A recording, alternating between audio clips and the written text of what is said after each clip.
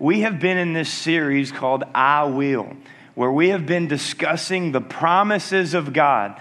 And last week I made a statement. I said, every I will from God should inspire an I will from us. Let me say that again because I want you to catch this. Every promise of God, every I will of God should lead to us being inspired to also give back to Him an I will. Because you gave, I give. Because you loved, I love. Because you serve, I serve. Come on, somebody. Because of anything that God has done for me, because I'm so humbled and honored by the fact that He would take the time to do that, I don't want to hold on to it. I want to hand it off to the next person. I don't want to just hoard it to myself. I want it to do what it's supposed to do in me so that I can share, and that same I will that I receive from God would influence the next person and the next person and the next person. So it's really important that the people of God engage in the promises of God. It's really important that we as God's people pursue Him and His presence. Learn His promises. Lean on those promises. Hey, this coming weekend, we have one of our favorite things that we do, our marriage conference coming up. And if you haven't signed up for that, then I want to encourage you today, before you leave this church, ask one of our staff members, how can I sign up for the marriage conference? I want to come. You don't even have to bring your spouse with you if they can't make it. Because we have a lot that come and they're like, man, my husband works offshore or my wife's going to be out of town. And we're like, it's okay. Come and receive and then take it back home and actually implement it. You can be in the transition. Maybe you are almost married or newly married. Maybe you've been married for a long time. Maybe you were married at one time. I can promise you, if you sign up and you attend this conference, then it will be worth your time. I can promise you that it will be worth your investment. And please, please, please, I probably shouldn't even say this. I may get in trouble. We're going to close this by Thursday. But if finances are the reason that you're not attending this conference, then please call our office and let us know. Because we have a lot of people in this church that give and would love to invest in you and your marriage and your family as we move forward. Exodus chapter 6. We have been discussing pursuing God, engaging in His presence, and embracing His promises. In Exodus chapter 6, we see 4 core promises from God. Turn that fan off. 4 core promises from God that He has been giving to His people since the book of Exodus, and He will continue to give all the way through the New Testament and into the book of Revelation. Here are these 4 promises. They are 4 I will statements from God. In verse 6 of Exodus chapter 6, and I'm reading from the NIV in this passage, therefore say to the Israelites, okay? Understand that anytime that you see the Israelites in the Old Testament, that's just a reference to God's people. And in Christ, in the New Testament, under the new covenant, we are joint heirs in the promise of Abraham. We are joint heirs with Jesus. We are God's people, okay? So say to God's people, I am the Lord, and I will bring you out from under the yoke of the Egyptians. In other words, God's saying, I will save you. I will save you from sin, from shame, from the slavery that causes in your life. I will save you. Paul references this passage where Christ, he saves us from the slavery of sin. So right now, we are free from sin and a slave to righteousness. Outside of Christ, we were free from righteousness. We were stuck in our own stuff. But in Christ, We are free from that sin and we trade the yoke. That's why Jesus said, listen, my yoke is easy. My burden is light, because I'm going to take the yoke. And just in case you were like me and you were at one point really confused about what exactly a yoke was, a yoke is just something that they would have put on the animals, and the yoke would have the pressure of the cart or the plow, the rope tied to that yoke, and that animal would have to pull that yoke. And the Egyptians and the Israelites and the people in Jesus' day would understand this terminology, that yoke is heavy and it's hard to plow the field when you're pulling the yoke by yourself. But Jesus said, hey, I'm going to take that old heavy yoke, that sin, that shame, all those places where you feel like you're stuck and you can't plow another foot. I'm going to take that yoke off and I'm going to give you a different yoke. I'm going to give you the yoke of being a slave to righteousness for my name's sake. I'm going to give you the yoke of being saved and set free. I don't love Jesus because he's my best friend or he's made my life better. I love Jesus because I know who I would be if it weren't for him. I know who they would be if it weren't for him. I love him because he saved my soul from eternal separation from God. It is an I will from God. And his I will should inspire an I will in me. And we're going to get to that here in just a minute. I will, I'm not just going to save you. I'm going to set you free. I will free you from being slaves. I'm not just going to take you out of Egypt. I'm going to take Egypt out of you. I'm not just going to take you out of all the areas where you continue to stumble and fall short. I'm going to take those areas out of you. If you'll pursue me and my righteousness, my name, then I will remove and replace. I'm going to free you from being a slave. I will redeem you with an outstretched arm.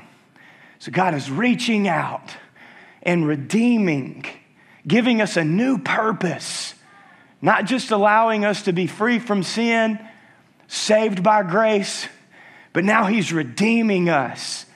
He is recreating us in his image and likeness for the purpose that he had for us. We make ourselves delicate before him. We delight in him. It's our number one core value as an office staff. We delight ourselves in the Lord. Why? Because we understand that the only way to lead as he wants to go is for us to soften ourselves and follow him there. When we delight in him, he gives us the desires. He redeems our desires. And we begin to do what he's called us to do, not what he's called us out of. With an outstretched arm. That's for somebody, by the way. The Holy Spirit just stopped me right there. Because some people get really frustrated in their Christian walk. And that's because they're still trying to stop doing the things that God has already set them free from. God's ready for you to take the next step. He's ready to redeem you. He's ready to give you a new purpose for life. Not just making you stop doing the things that were causing you shame and guilt and unforgiveness and bitterness, but to put a new thing in you, to put a new desire in you, so that you will not just stop doing things, but you will start doing something new. I don't know who that's for, but if it's for you, you need to receive it today and pursue him and let him show you what it is. Did you know that 87% of the body of Christ, if you were to ask them, what is your purpose? What is your purpose in life? 87% of the body of Christ cannot answer that question. 87% of people who believe in God cannot give you the answer to what is your purpose? Why did God save you? Why did he set you free? What is he redeeming you for? 87% of the body of Christ, believers in Christ, can't answer that question. Could you imagine if we had an 87% dysfunctional rate in our body? Like if all of a sudden 87% of my body didn't know what in the world it was supposed to do. 87%. My hand started trying to talk. My ear started trying to walk. Come on, somebody. Just moving around. If 87% of my body does not understand its purpose, then I'm going to operate in some dysfunction. Listen, you need to discover your purpose. Discover your place in the body of Christ. Discover your place in the plan of God, and then fulfill it as He leads you to. Verse 7 says, I will take you. I'm not just going to save you and set you free and give you a new purpose. I'm going to use you to do the same thing in somebody else. I will take you as my own people, and I will be your God. And then you will, because every I will from God inspires an I will from us. Then you will know that I am the Lord your God, who brought you out from under the yoke of the Egyptians, that yoke of slavery. You discover a new purpose, and we call it impacting eternity. Whether you're shaking a hand at the door or making coffee in the back, or whether you're like one of my favorite people who sit in this room over here on the side by himself with a set of headphones and EQs our sound online so that it sounds like what it's supposed to through Facebook. Do you know we had somebody that does that? Every week we have 3 sound people. Every week we have a camera operator, a computer operator, a light operator, a presentation operator. Every week we have 40 people in this sanctuary alone. And every week we have 40-something people in this sanctuary, just this sanctuary, who are running and doing and serving and fulfilling their purpose in God's plan that day. Why? So that one person can receive salvation before we leave the house of God. So that one more can know who He is. We've got 220 people serving throughout Sundays at this church. We got 35 people in Next Steps about to accomplish the 3rd step and find their place, find their team leader, and get plugged in so that we can go to 3 services, expand this congregation to another 150 people that will expand this community and God's kingdom into another 1,500. Come on, somebody. Do you understand that when you receive salvation, get set free, discover your purpose, and impact eternity, you actually begin to achieve God's promises. But we have a holdup. I know that was exciting. But we have a problem. I have noticed in the church a struggle. Not just this church, and actually not even extremely prevalent in this church. Overall, I have noticed this struggle in differentiating, if you will, the difference between accepting someone for who they are or where they are and approving of their lifestyle. Those two things, and I'm going to talk for about the next 15 minutes about the two ends of this spectrum. If you're going through Freedom Group, we would call this the tree of knowledge of good and evil. And by the way, God said, don't eat from that tree.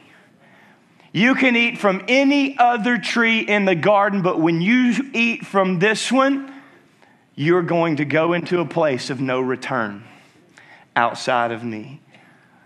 This accepting people. So we have this grace. We have this tolerance mentality that anything should go anywhere, and it's an atrocity to the kingdom of God. And then over here is this truth. And there's this pastor that was telling a story of this lady in his church, and she would just go up to people and just say stuff. Come on, you know who I'm talking about. Sister super spiritual. I mean, just if she knew something was going on, she'd just go up and say it. She'd just let them know. Now, you need to, and then if you don't, then you should have. And he had to call her in. He said, hey, Sister super spiritual, triple S, what's going on? What is your deal? Why are you doing this to people? This is not how we win people to God's kingdom. You're pushing people out of the church. You're pushing them away from God's will. And that lady said, well, wouldn't you rather me tell them the truth? And he said, no, I'd rather you shut up and be nice.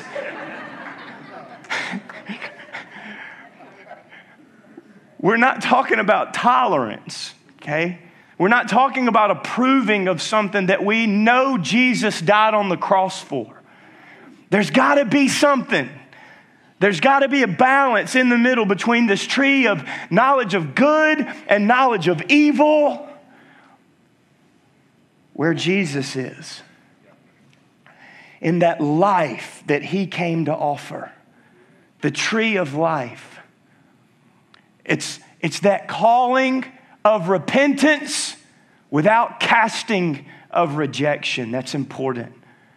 Because you can call someone to repentance without casting the stone of rejection at them in the meantime. In fact, Paul wrote in the book of Romans, it's the kindness of God that led to repentance. It's the love of God that causes someone to realize that they need help. In just a few weekends, we have Mardi Gras. I'm going there. It's my 3rd year. And listen, we are deciding to see Mardi Gras as an opportunity and not just an offense. It doesn't mean that there are not some offensive things that may take place. But we have decided to take advantage of an opportunity instead of just seeing it as an offense. Now listen, here's what that doesn't mean. It doesn't mean that we're going to go and engage in the opportunity, okay? Because there's a difference. And you're going to hear that here in just a second. In fact, on the table back in the back, we have several opportunities of how we can serve this community through a cultural and community event that this place celebrates and celebrates big. Mardi Gras. You can sign up and buy not funnel cake, king cakes. I'm not in Arkansas. We ain't buying no funnel cake, nasty things. King cakes, because we do things right down here. Arkansas is a king cake. You can help make king cakes for Pastor West and the student ministry. And every dime that we make, you know what we're going to do with all the money from all the drunk people at Mardi Gras? We're going to send it. Come on, somebody. I like taking drunk people's money. We're going to send it. We're going to send it to the other side of the world to help reach unreached people groups with the gospel of Jesus Christ. How cool is that? So sign up in a time slot. Go serve that tent. Help them sell king cakes. Help them make king cakes. Sign up and buy some and give them out to people. Tell them, hey, for the sake of the gospel, I brought you this heart attack. Just enjoy it. Just enjoy it. And then that Sunday afternoon, remember, because this is an opportunity and it's going to happen whether you like it or not. Okay? It's happening. So instead of sitting in our holy huddle and being sister super spiritual, we decided to look for opportunities to serve our community. And one of those opportunities is by us going down at 2:30 to the recreational department, the fields down here, as all the kids are coming back from that kids parade. And all those parents have trash and all kinds of stuff. And we're going to clean up that park. All we do is go out there with juices and water bottles and some trash cans. And we just love people. We give them a little God loves you card. And we take all their trash and we fill up our dumpster and their dumpster so the city doesn't have to go back out the next day and do it. And all those people can throw all their trash in our trash bags Sunday afternoon at 2:30 that weekend. And we just say, hey, they're like, why are you doing this? What are you doing here? So we just want to help you clean up. Come on, somebody. That's prophetic, by the way. We just want to help you clean up. I need you to lean in here with me for a second, okay? Because if not, you're going to mishear me. And you're going to assume that I said something that I didn't say. I am not personally against family-friendly activities. In other words, if you want to cook a giant pig and I invite my family to come eat it with you, then I will boucherie all over the place. I'll go with you. Okay? But if you want me to put on a mask and revel and drink and party and play, then you would be offended. You would be offended if I did that. In other words, if you saw me as your pastor, and don't you dare hold me to a higher accountability than you hold yourself, because we will all stand before the same God. Well, the Bible says that you are called to a higher account. No. The Bible says that because of my leadership, I will be judged more harshly. Doesn't mean that you won't be judged. It just means that I take more people down with me if I screw it up. Doesn't mean that you don't take somebody down with you. Now, I'm not against family-friendly activities. I'm not. I'm going to be out there. I'm going to support our city, our economy. But I'll tell you where I'm not going to be on Tuesday night. I'm not going to be in the midst unless I've got a "How can I pray for you" t-shirt on and I'm ministering to people. I am not for, hear me, willfully continuing in a sin that Jesus has already paid for. Willful, hear me, willful continuation in a sin on one day and knowing that you're going to go back and ask forgiveness for it on the next day is not repentance. It's not repentance. Hebrews 10:26 says, if you willfully continue in your sin, if you trample underfoot the Son of God again, there no longer remains a sacrifice left for you. That means that if I willfully, like a dog, return to my vomit and continue willfully. Listen, I'm not talking about stumbling and struggling. That's not what I'm talking about. I am talking about willful rebellion justified by asking and apologizing the next day. I'm talking about willfully engaging in something. The Bible says if that's how you're going to live your life, if that's your attitude, then you have trampled underfoot the best that heaven has to offer for our lives. But guess what? If that's your attitude, Jesus says, if you'll just come to me, I'm an advocate for that. I'm an advocate for those who have a bad attitude. I don't want you to stay that way. I want to help you. It doesn't mean that if you sin, there no longer remain. You can't ask for forgiveness. That's not what I'm saying. What I'm saying is, if you will make yourself delicate before God, then He can begin to hone your heart in. And I believe Jesus laid this on my heart this morning. I want to encourage some of you to one day truly give your life to Jesus. I hope that day is today. To truly give your heart to Jesus and listen and stop taking it back because of a community cultural celebration. Stop taking it back when you get around those certain people. Stop taking it back when what you want doesn't line up with what He has. No, listen. Give your heart to Jesus. Give Him your life and let Him keep it. Because there, the promises of God are found. The life that Jesus has to offer. We must discern. We must discern what is culturally acceptable. What really is acceptable. What really is okay. And I could give you some examples, but some of you may disagree, and there's no point in me really even going there. Because I don't want your personal conviction to cause you to push somebody else away from the kingdom of God any more than I want a cultural event to cause you to not have personal conviction. Are you okay? I know that was a mouthful. I'll come back to it. But we've got to be able to discern the difference between something that is actually culturally acceptable, and something that is a biblical absolute. Okay? Because there are some things that are biblical absolutes. So here's the two ends of the spectrum. Here is this tree of knowledge of good and knowledge of evil. And again, those freedom groups. By the way, guys, our freedom groups are meeting. We're meeting at 4 o'clock today. We have a business meeting at 5. That gives us a whole hour. And last time I checked, most men don't need an hour to talk. Come on, somebody. Two ends of the spectrum. We have these two ends of the spectrum. Here's what we do. We go, it's okay. That preacher, he doesn't understand. Or we become sister super spiritual. It's all evil. Shun the very appearance is what the Word of God says. Now, listen, the Bible does say shun the very appearance of evil. But you need to understand that in that context, that was being written to the church, not the city. It was when they were allowing things in their own lives that Paul was like, guys, listen, you're missing the mark here.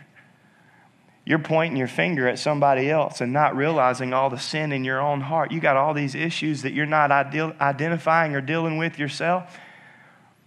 Shun the very appearance. Here's what the other thing we do. It's harmless. It's harmless until a baby falls off of a parade wagon because the parents were not able to keep up with them. It's harmless until a horse tramples somebody because we've been mixing drinking and driving even though it's on horseback. And do you see what I'm saying? There's all these examples, all these little things that you just don't know may or may not be worth it. Oh, it's all harmless. Or it'll all send you to hell in a handbasket. That's what we do. We go, we're either here or we're here. And listen, the last time I checked, the only thing that Jesus was a radical about was reaching people that didn't know him, however he could. He was a radical. Well, I just want my kids to experience life. Yeah, you do want them to experience life. What you don't want them to experience is everything that this world has to offer. Well, you got to let them grow up sometime. No, you don't. That's stupid. They're going to grow up. They're going to. You don't have to let them. It's going to happen. It's our responsibility to train them in his ways, not expose them to darkness so they can see the difference. They're going to see it. It's going to happen. They're going to unintentionally walk in a room on a G-rated game on their 20-minute screen time one week and see SHIT written across the wall. It's going to happen.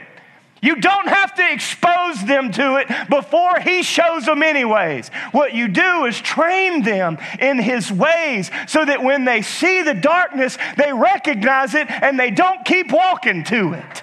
That's the difference. You show them life and life in abundance. Well, I'm not including mine in anything. Then they will rebel against you as soon as they get the chance.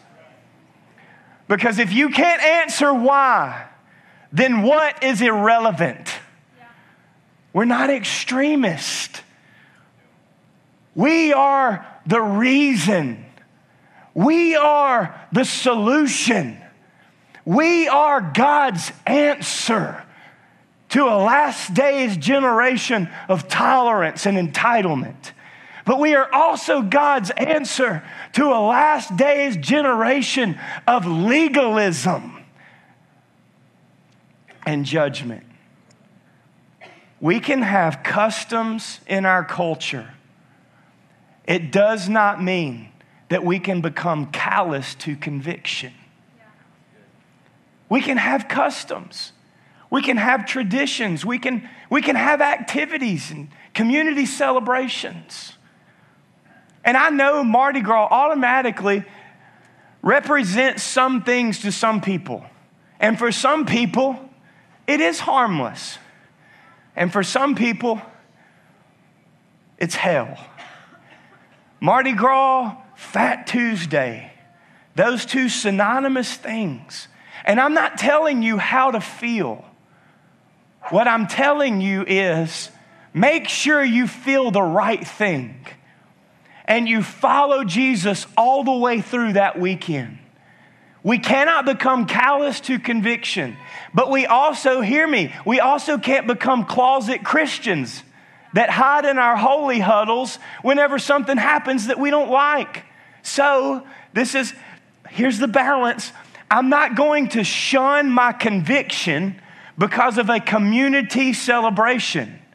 But I'm not going to shun my community because of my conviction.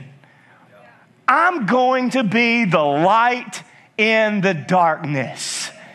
I'm going to be the example. Now listen, there's a difference, a big difference, and you need to ask God which one you're doing. Because there's a big difference between being an example in the darkness and engaging in the darkness.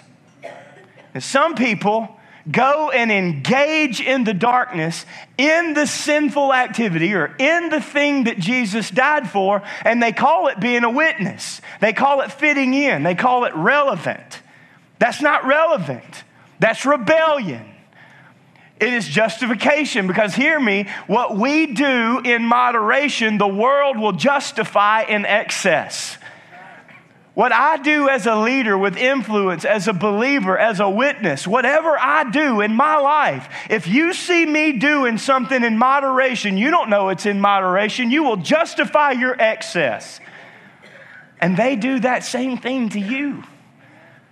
So we don't shun our conviction on behalf of a community celebration. We don't shun our community on behalf of our conviction. Is Mardi Gras an opportunity or an offense? That's for you to answer. Am I an example in the darkness, or am I engaging in the offense? Which one am I doing? Well, here's how I can answer this question. You may want to write this down. And you may want to, look, this thing goes way beyond. I'm just using this because it's coming up. And it's such a big deal here. It was becoming a big deal in North Louisiana as I was coming into my later high school years. It was like, hey, we could have these parades too. Hey, we can dress like crazy people and get on floats too. And I don't even mean, they weren't even wearing like weird stuff. It was like guys dressing like kings. And they do like the cruise, big deal. The big deal in North Louisiana is the cruise. Now they don't know how to tithe and give an offering, but man, they'll spend $100,000 on a trailer. Oh, my bad. I went there. It's social Christianity, not eternal salvation. But that's another story for another day. Don't know why we're not having any impact for the kingdom of God. Well, never mind. Okay, so that's what's happening up there. But down here, it's a big deal. But this is not just, this could be in reference to an LSU football game. Which is, by the way, if you're not careful, just as detrimental of an atmosphere to take your children into. My ears learned words I had forgotten. And when, White, what's his first name? Boy, when that brother, Devin White, got thrown out of that game, oh, my Lord. Man, you'd have thought Lucifer had come up from the abyss in the form of a referee. I'm talking about lost their salvation, forgot that they even were in a culture that talked about Jesus. So here's the questions. You ready? Why am I going to this event? Why am I going? Hey, look, you can do that with anything. You could do that going to DI's on a Saturday night. Why am I going? Okay, can I dance with my babies and have a good time in innocence and clean fun? Or, for me, does this represent something that I don't need to be a part of? Why am I going? Hear me, what is the intent of my heart? And you better ask that question, because that is where life is existing or ceasing. What is the intent of my heart? We don't lay down our conviction because of culture, but we also don't rebuke our culture because of conviction. Judgment starts in the house of God, and I am that house. So we have this internal conflict. What do we do? Because hear me, because we're called to reach the lost, right? We're called to be the light in the darkness and minister to the not yet insider. Okay? But then over here, we know that the scripture says bad company corrupts good morals. Well, reach the lost, or bad company corrupts good morals. Listen, this is again where you're getting stuck in the wrong tree. You're getting stuck in your knowledge of good and evil. Reach the lost? Good. Bad company corrupts good morals. Evil. What do? Judge the intent of your heart. Ask the hard question. What is my intent in this relationship? What is my intent? Why am I going in this direction? Why do I like this person? Why do I like this place? Is it innocent or is it offensive? And you need to answer that. And I can't give you personal conviction. And I can't make you have mine. I can give you biblical absolute. But personal conviction is original to the individual.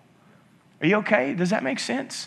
That means that sometimes some people have higher convictions in areas that they're supposed to individually have higher convictions in, because conviction is original to individuals. Because some of you need higher boundaries and bigger fences than others do. Hi, I'm Chris. I need bigger walls than my wife does. Why? Because she's sweeter than I am. That's just the way that it is. It doesn't mean that she has to have my personal conviction. It means that because I want to be right with God and with her, I'm willing to let her hold me accountable to the convictions that I had formerly communicated to her. And they're mine. So what do we do? Because look, hear me. I understand that this is not like, hey, grow your church real big kind of material, okay? And I said, I believe it's God's will for us to have a big church because numbers represent individuals which represent people who are headed to hell or heaven. So that's a big deal to me. Because I don't want to be a mile wide and an inch deep, okay? Any more than I want to be a mile deep and an inch wide. Because I don't believe that I serve a God that is subject to one or the other. I believe that I serve a God that with men there are things that are impossible, but in Him all things are possible. Okay, so hear me. I don't want to be a puddle. Catch this. I don't want to be a puddle. A puddle. Because a puddle dries up. Okay? And we've got a lot of Christian puddles. Depending on what time of the year it is. Depending on what season the church is in. Christian puddles.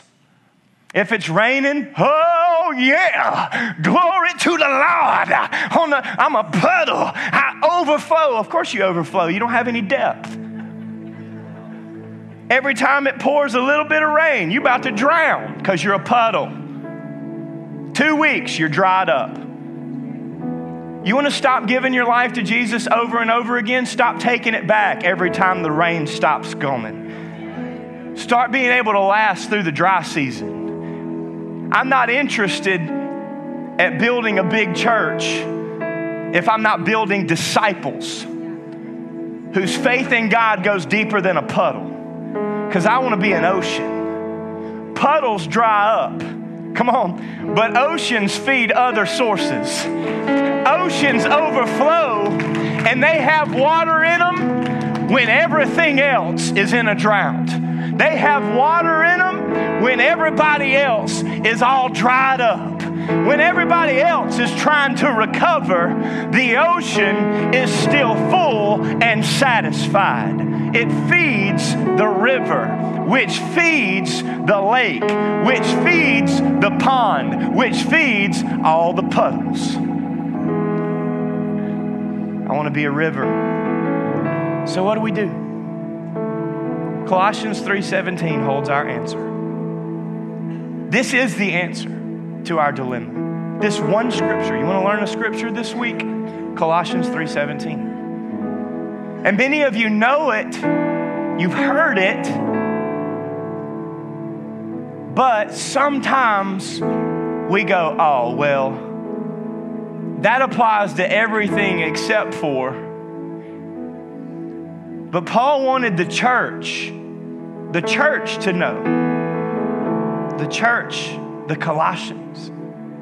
Whatever you do or say, Because James had written, let not blessing and cursing come from the same mouth. These things should not be. Whatever you do or say, do it as a representative of the Lord Jesus, giving thanks through Him to God the Father. Whatever you do, whether in word or in deed, do it unto God. Don't lay down your conviction. Don't rebuke your community. Because you can stand as a light in the darkness and never have to say a word if you've got the light in you. When we show Jesus, it helps others know Jesus. The only people that would hide in their homes are the people that don't understand how much influence they have. When we show Jesus, it helps other people know Jesus. 1 Corinthians chapter 2, verse 2, Paul says, I have decided to know nothing. Like,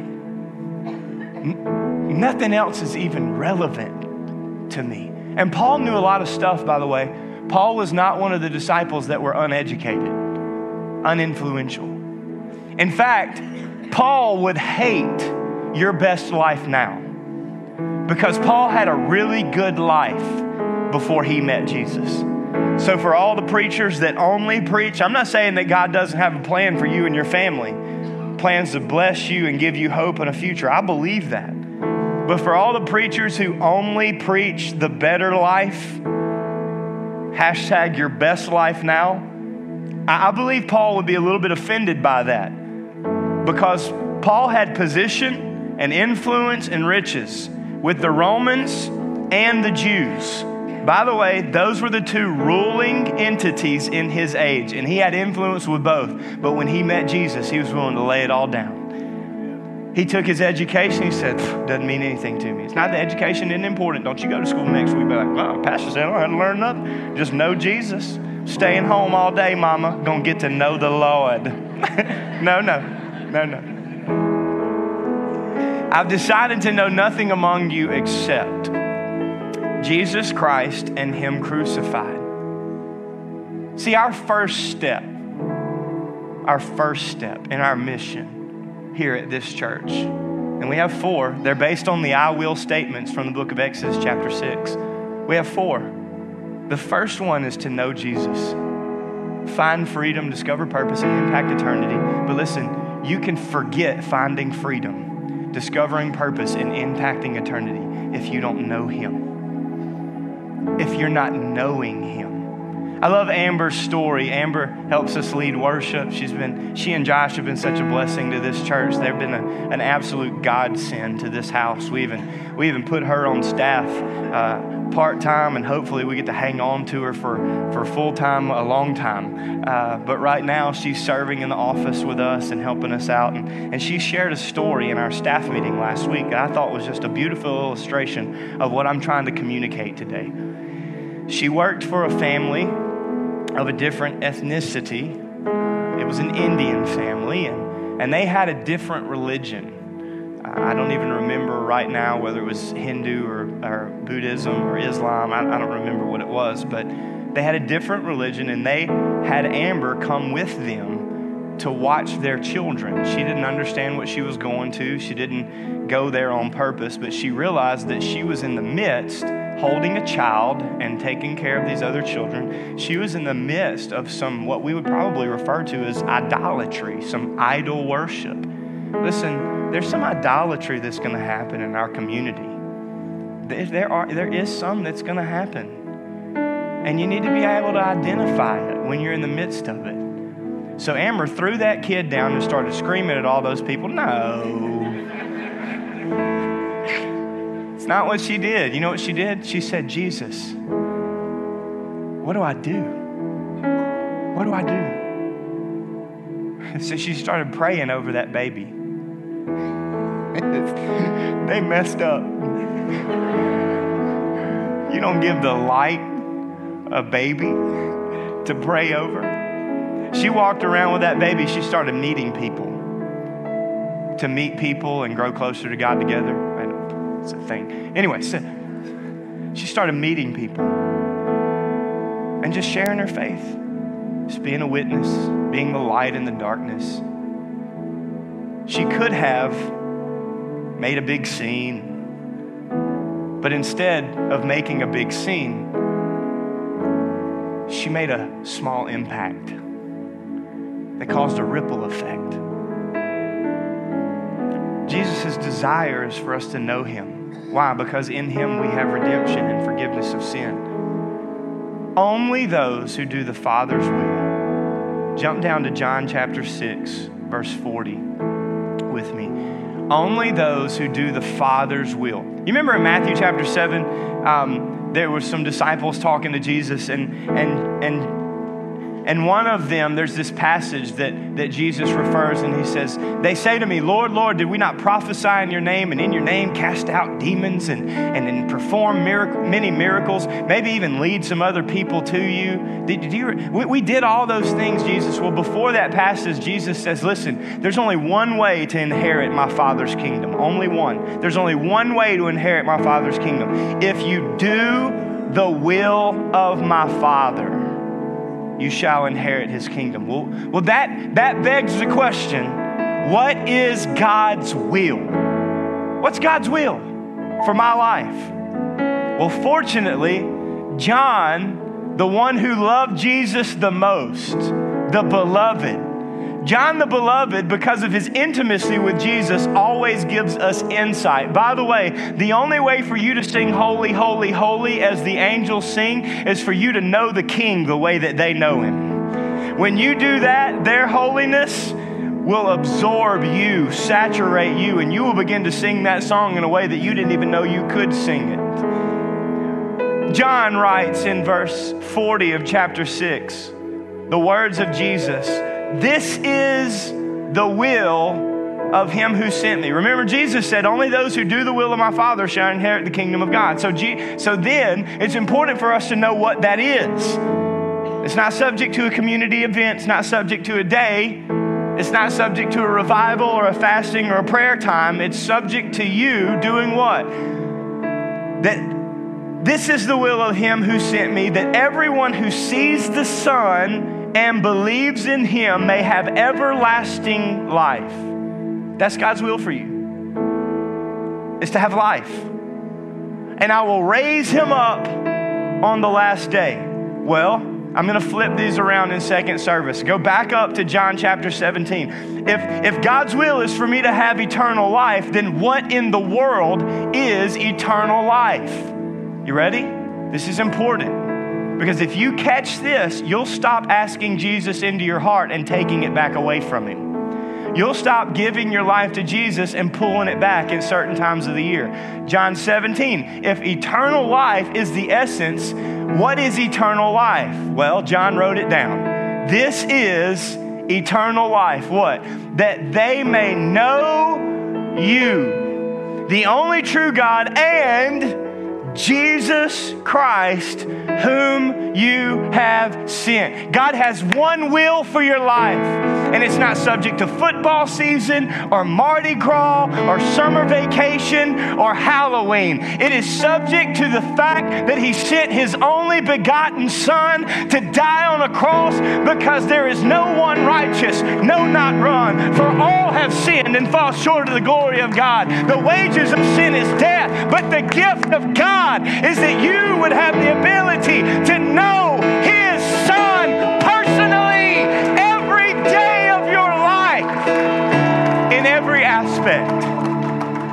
Last quote. I'm not asking you if you know of Jesus. Hear me, listen, this is important. I'm not asking you if you know of Jesus. I'm asking, do you know him? Do you know him?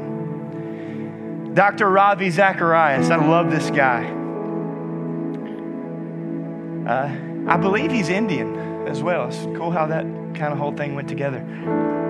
Philosopher, incredible man of God, travels all over the world. Dr. Ravi Zacharias said this: if you do know Jesus, if you do know Jesus, then you should take him seriously. If you do know him, you should take him seriously. Then he says, repent.